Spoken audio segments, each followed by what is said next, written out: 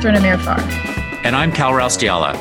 And this is International Law Behind the Headlines, coming to you from the American Society of International Law. Hi, this is co-host Kal Raustiala. I want to welcome you back to another episode of International Law Behind the Headlines, brought to you by the American Society of International Law. And for today's episode, we are going to discuss recent events concerning the Iran deal, also known as the JCPOA. And to do that, we've asked to come on the podcast Tess Bridgman. Tess is co-editor-in-chief at Just Security, a senior fellow and visiting scholar at NYU's Center on Law and Security. And previously, she was special assistant to President Obama, associate counsel to the president, and deputy legal advisor to the National Security Council. And in that role, she worked quite directly on the negotiation of the JCPOA. And so we thought it was a good idea to bring Tess on to kind of get us up to speed on what's happening with it, and specifically what's been going on in the UN Security Council, which some of you listening out there may be aware of. So Tess, thank you so much for coming on the podcast. It's great to be back, Kal. Thanks for having me. It's our pleasure. And maybe we could just start with sort of what the state of play is with regard to the JCPOA, to the Iran deal, and what's happening right now in the Security Council. So if you wanted to just summarize briefly for us those two things, that would be great. Sure. So the JCPOA itself, as most of you likely know, is currently on life support. The Trump administration decided to walk away from the deal and stop participating in 2018. They did so, of course, very publicly and ceremoniously, but also quite unprovoked, because the Iranian side was continuing to uphold its end of the deal as confirmed in many verification reports by the IAEA. Notwithstanding that fact, when the Trump administration walked away, they reimposed U.S. sanctions that had been lifted as part of the deal, but did not move to reimpose the multilateral sanctions at the United Nations that had also been suspended as part of the deal. The big issue in the headlines right now is, can the United States still, even though it walked away 2 years ago, reimpose those multilateral sanctions? Secretary Pompeo has purported as recently as this morning by tweet that those sanctions will be reimposed based on the United States having attempted to trigger the reimposition process, which we'll get into in a bit. And the rest of the Security Council, save one other state, disagree. So that's kind of the 30,000-foot version, Kal, and we can break that down piece by piece. That's fantastic. So, well, I guess one thing to go back a little bit in time to the role that you played, as I recall, there was a lot of discussion at the time of the negotiation of the JCPOA about the interaction between, let's say, U.S. sanctions, unilateral sanctions that might have been in place or could be put in place, and the role of the Security Council and the role of Congress, and how the Obama administration was using the existence of the Security Council as a way to get to an endpoint that it maybe couldn't get to in a more direct fashion. I don't know if you would agree with that particular gloss, but if you could take us back to the initial thinking, what was envisioned? Maybe let me put it this way: what was envisioned for the Security Council? Why was the Security Council the centerpiece? And what was imagined for snapback, let's say, when this was first put into place? Sure. Those are really important questions, and absolutely were an intense subject of debate between the executive branch and Congress within the U.S. in the lead up to the JCPOA. But well before that, there was bipartisan support for and approval of an attempt to bring about international pressure on Iran to come into compliance with its nuclear obligations under the NPT and to become a member in good standing again of the international community in terms of its nuclear program. And the U.S. had imposed a series of unilateral sanctions ratcheted up over time that were never the only part of that. Most important part, some might argue, was the action that took place at the UN Security Council for almost a decade, there was an effort to ensure every state had obligations to prevent Iran from obtaining a nuclear weapon through addressing proliferation concerns at the Security Council level.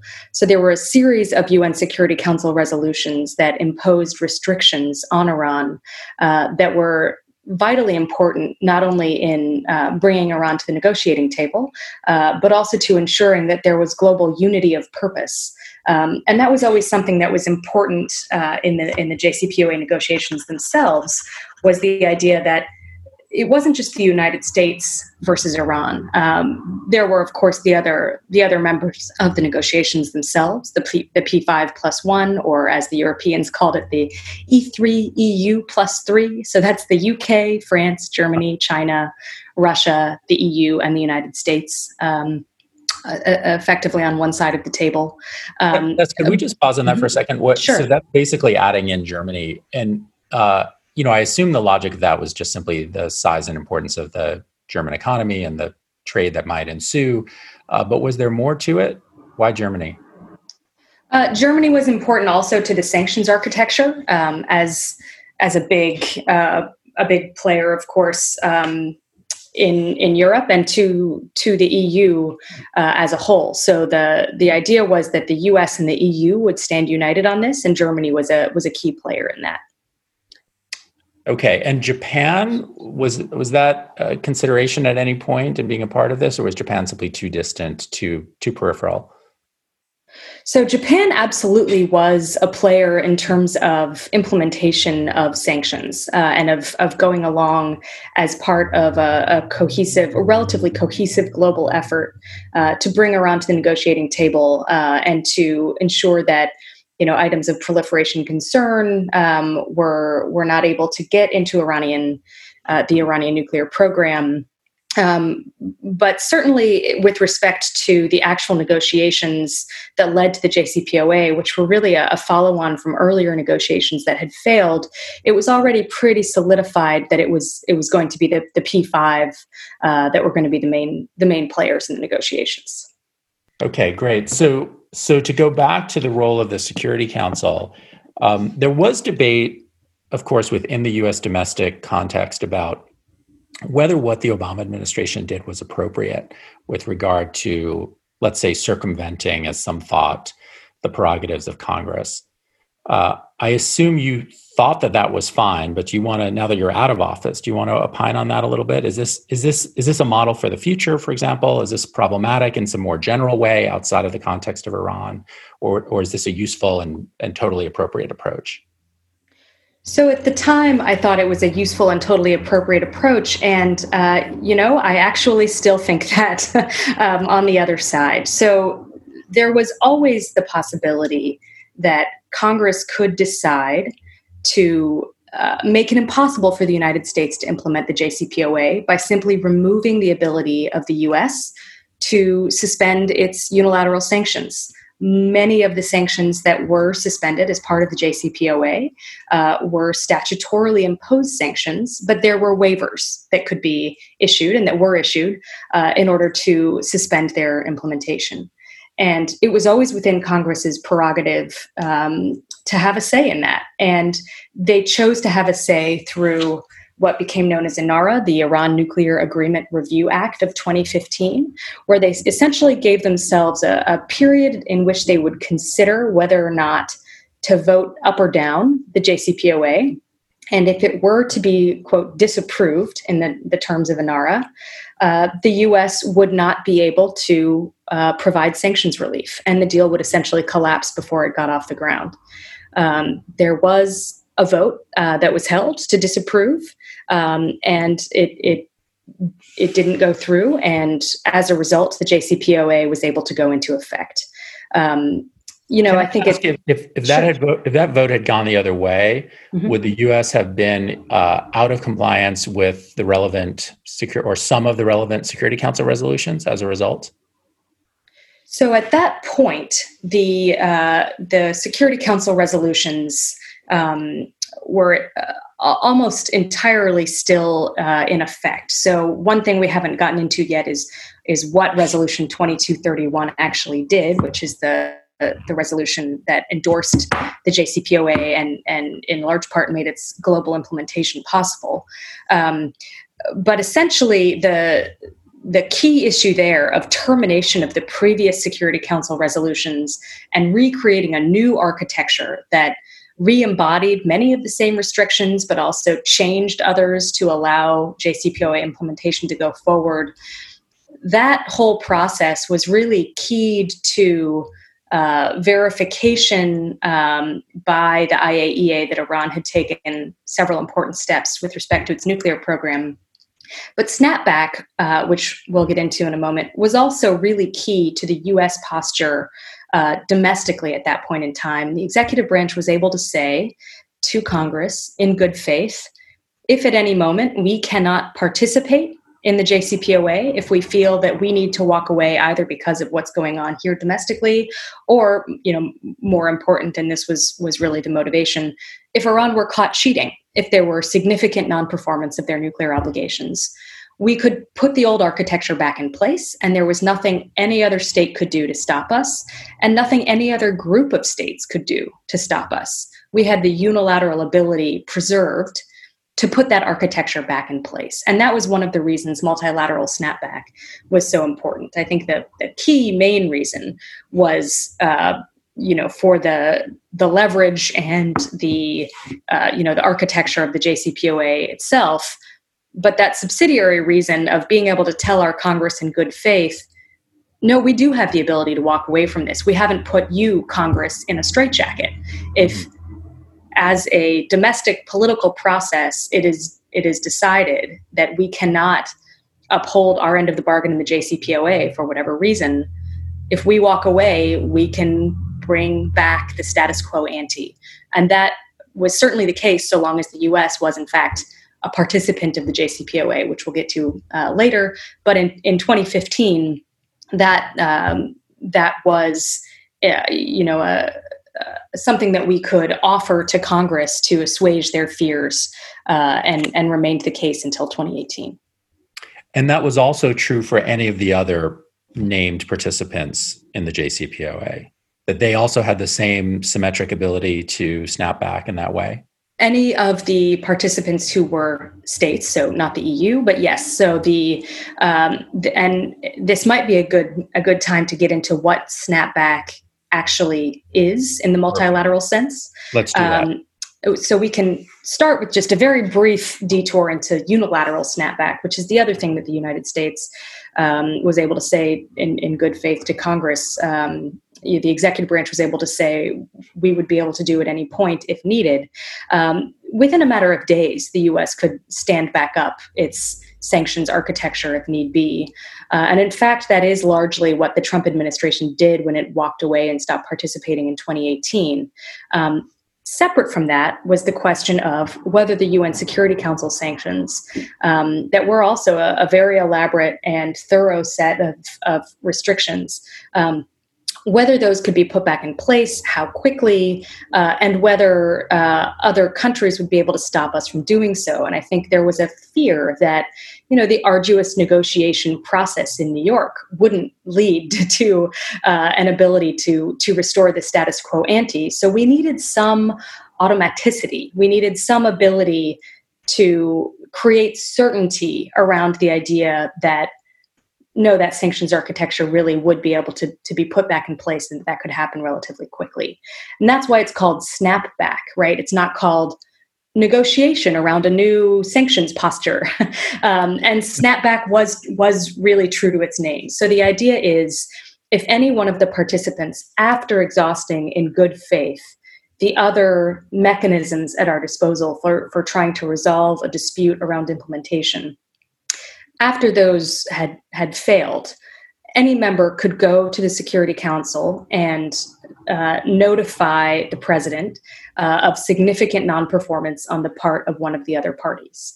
And within 30 days after that notification, those sanctions that had been terminated as a result of UNSCR 2231 would automatically come back into effect. And the only thing that could stop that from happening was if a resolution was passed preserving UNSCR 2231. So in effect, the idea was it required unanimity to maintain the status quo of UNSCR 2231 and the JCPOA remaining in place, whereas any one state could, in fact, restore the pre-JCPOA UN Security Council resolutions. And no other state could stop that notifying member from being able to restore the previous Security Council resolutions. That's a very powerful lever. It's one that at the time we knew could, potentially in the wrong hands be dangerous. But it was the unilateral right of exit, if you will, that we wanted to retain for ourselves, and were able to do through the careful crafting of UNSCR 2231. And was this architecture, which I agree is quite complex and delicate in a sense, something that the United States really insisted upon? I mean, that's sort of implicit in what you've said, but were other states happy about it? Did they oppose it? Obviously, they went along with it at some point, but was it really our invention? Without getting too much into internal deliberations, I will just say that it was certainly a matter of debate, and it was a long process of negotiation. The crafting of UNSCR 2231, just as there was a long process of negotiation to finalize the text of the JCPOA itself. It, of course, involved more than just the JCPOA members, participant states, because it was a creature of the Council, not simply a creature of the P5+1 and Iran. And there was significant attention paid to other potential options that would have gone almost all the way towards a unilateral right to snap back, but perhaps required 2 countries or 3 countries to want to restore the previous UNSCRs rather than just allowing one country to do so. In the end, it was decided that the best way to do it from the U.S. perspective, and other states agreed in the end, was to reserve that unilateral right, so that there couldn't be on the other side one unilateral actor that was able to stop the reimposition of the multilateral sanctions, even if there was a scenario where it was clearly the right outcome. And again, that's not a scenario like the one we're in now, where it's simply the U.S. side being intransigent. It was a scenario, for example, that was envisioned where the IAEA had confirmed that Iran had in fact been cheating, or that there was a covert facility revealed, that there was essentially such significant non-performance and in such bad faith that there was really no option but to go back to the pre-JCPOA world. And in that kind of scenario, it was important that there was no one state and no group of states that would be able to stop us from doing what we need to do in a worst case scenario. Terrific. That's a terrific summary of this. So let's maybe pivot to the present day and what's been happening in the Security Council. So first of all, we're at an interesting time for the Security Council, because for the last few months, it's been operating at times, I guess not, I'm not sure if it's always been operating online, remotely, but all of this is really very new. And I know there was some discomfort on the part of members of the Security Council with the very idea of voting at a distance, perm reps being in different places and so forth. But so there's this added layer of kind of strangeness around operating in a COVID world. But what's really of interest for us is the fact that the U.S. has been making, as you pointed out in the very beginning of this discussion, a set of claims that have not garnered tremendous agreement from other states and other Security Council members with regard to snapbacks. So let's talk about that and the merits of those claims. So first of all, what is Secretary Pompeo and the Trump administration claiming as a legal matter? Yeah, so there's no formal legal opinion as such, but Secretary Pompeo and others have made pretty clear, I think, the U.S. position. And it goes something like this. So Operative Paragraph 10, OP10 of UNSCR 2231, states essentially a list of the JCPOA participating states at the time that the UNSCR was adopted. And I'm just going to read the sentence in question because I do think it's a little bit revealing. The paragraph starts with encourages China, France, Germany, the Russian Federation, the United Kingdom, the United States, the European Union, and Iran, parentheses, the JCPOA participants, to resolve any issues arising with respect to implementation of JCPOA commitments through the procedures specified in the JCPOA, and it expresses its intention to address possible complaints by JCPOA participants about significant non-performance by another JCPOA participant. So the very paragraph that the U.S. is hanging its hat on here is actually one that expresses its resolve that the mechanisms for dispute resolution and for resolving concerns specified in the JCPOA will be followed in good faith, right, by the participants, which, of course, the Trump administration utterly failed to do. But what they're hanging their hat on is that really descriptive line at the beginning of OP10, which simply names the various countries involved, and then in parentheses says the JCPOA participants. And the argument is essentially that JCPOA participant, therefore, is a defined term in the UNSCR. And it is defined at once and for all times as China, France, Germany, Russia, the UK, the US, and the EU, and Iran. Now, that becomes important because in the next paragraph, OP11, is where the snapback mechanism is laid out and allows any JCPOA participant to notify the president of significant non-performance, and the rest of the procedure flows on from there. The idea just that... to clarify, when you say notify the president of the Security Council. Of the Council, sorry, yes. Right, correct. Which is a rotating position held for 1 month and then moves on to another member. That's right. Right. Keep going. I just want to make sure people were not confused by the reference to president. Absolutely. So the U.S. has essentially attempted to invoke the snapback procedure laid out in OP10, relying on that descriptive language in OP10 describing the then JCPOA participants as a way to argue that the United States, because named in paragraph 10 as a participant in 2015, is still a JCPOA participant and therefore is competent to trigger snapback. And as follows from that, no state can stop the previously suspended the terminated UN Security Council resolutions from coming back into effect 30 days after that notification.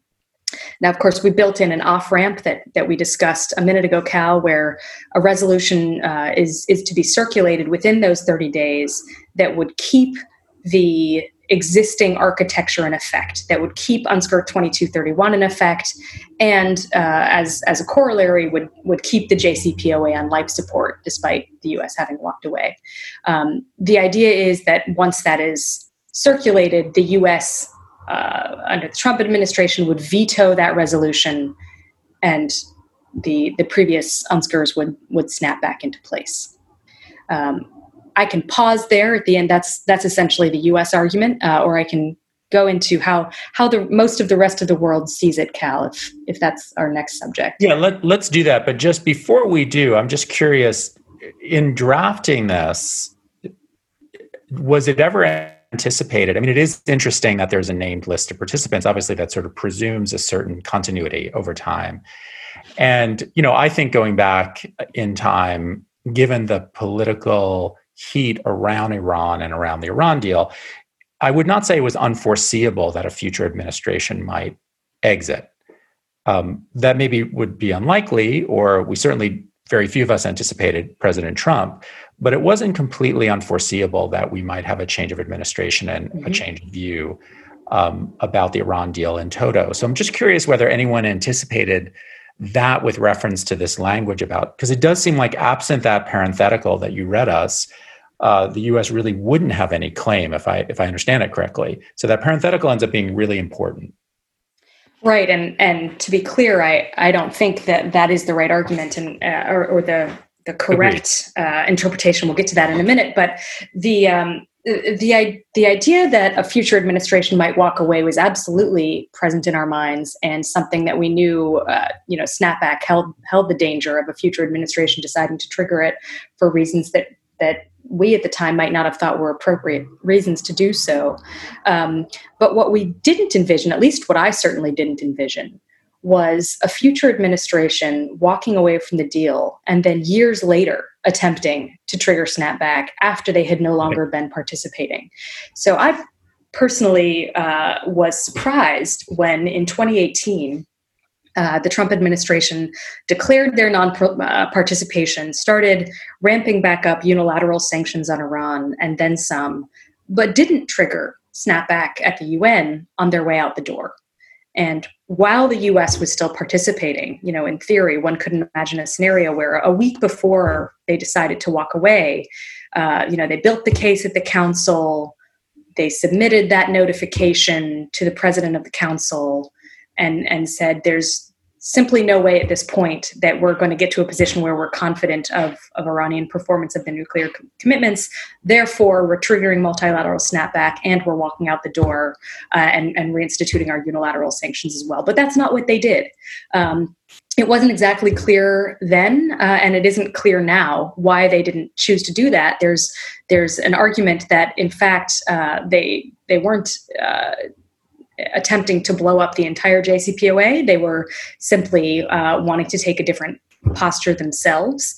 That did end up being the case. The JCPOA is still on some version of life support.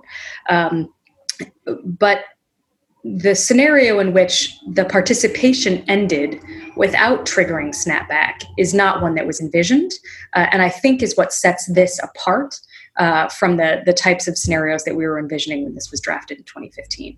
Mm-hmm. Yeah, I agree. I think that is an unusual thing, and I don't have any real insight as to why they took such a strange path. Now, you started to talk about the reaction of others, and you mentioned early on in our discussion that really basically no other states have agreed with this, and has been a lot of criticism of the American position as laid out by Pompeo and others. You also just mentioned now that you didn't agree with it, and so I'm just curious whether you think, one, maybe you could briefly state why you don't agree. So, though I think it's relatively clear, but also whether there are differences in the criticisms that have been leveled against this. In other words, is everyone sort of a similar mind as to why this argument fails? Cal, it's interesting. I think there is a good degree of consensus around why this fails because it is so simple in the end. It really boils down to, if you're not participating, you can't be a participant.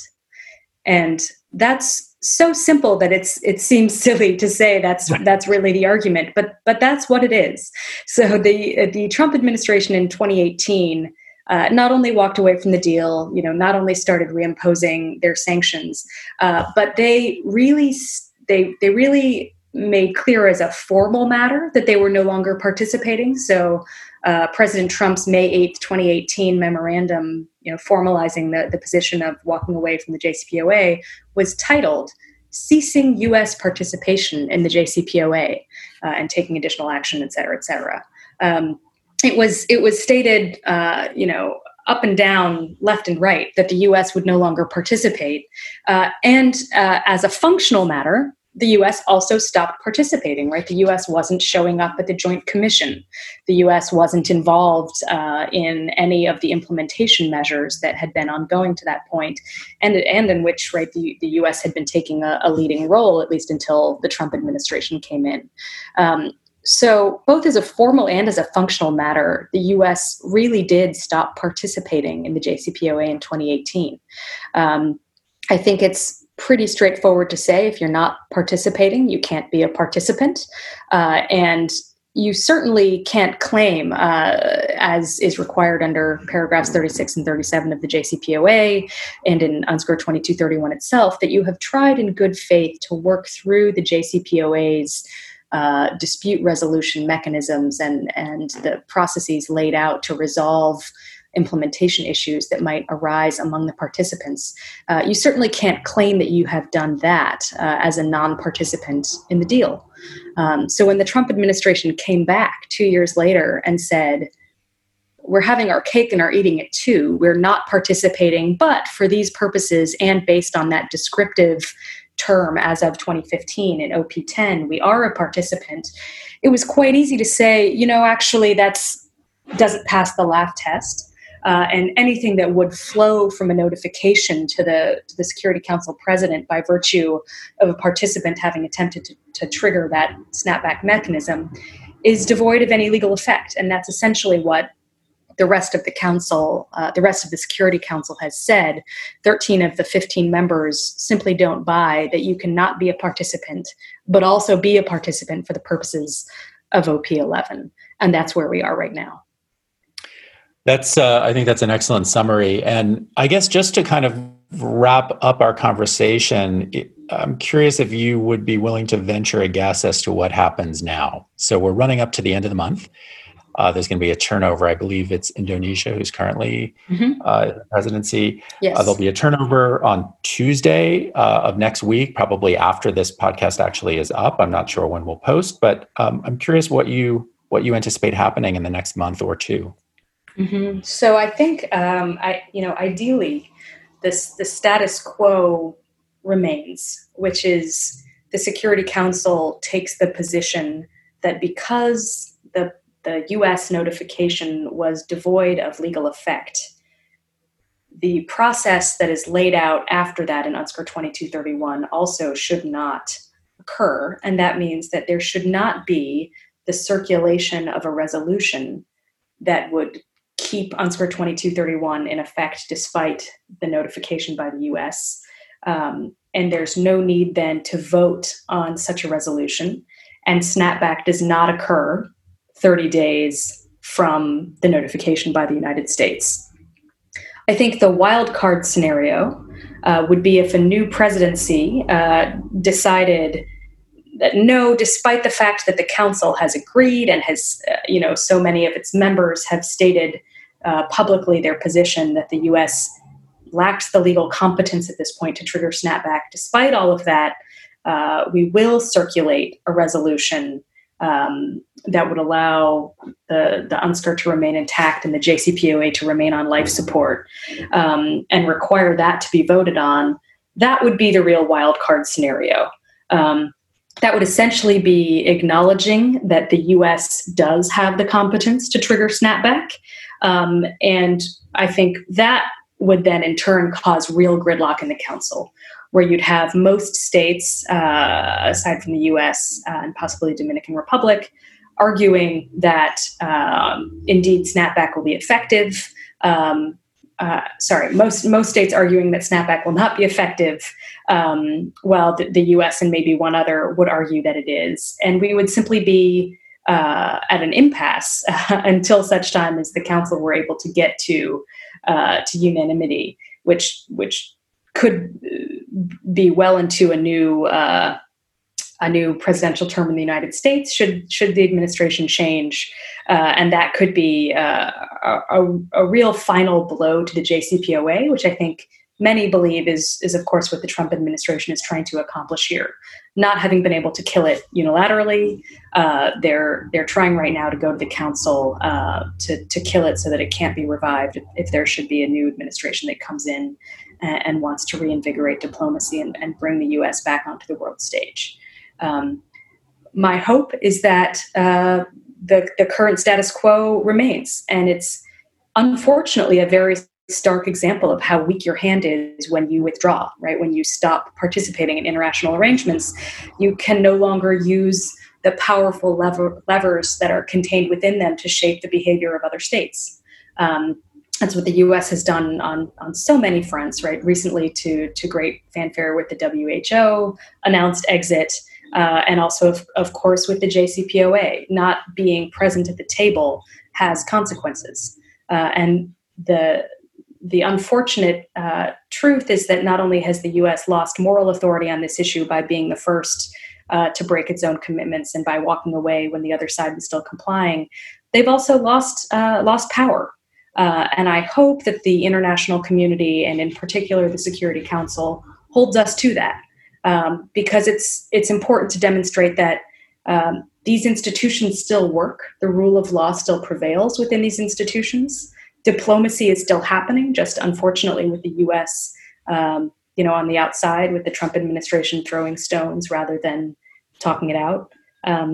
But at the end of the day, if the process that is laid out is able to be averted because the U.S.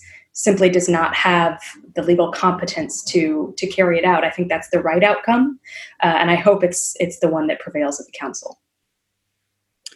Well, Tess, that's an excellent set of points to wrap on, and I of course completely agree on the larger implications of this. And I think there is a sort of belief, there appears to be a belief in the Trump administration that we wield a level of go-it-alone power that we really don't, or that we can somehow bully particular institutions and other players within them into certain actions, regardless of whether we're present or not. And I think that's, as this example is showing, not a realistic way to go forward. So I couldn't agree more. And I really appreciate you taking the time to come on the podcast and give us your insights and wisdom on this. And I hope we have you back again. Thanks, Cal. It was great to be here. Always a pleasure. Sure. Take care. And for all of you listening, please subscribe to the podcast. You can find us on iTunes and elsewhere, and we will be back soon with another episode in a matter of weeks. Thanks, everyone.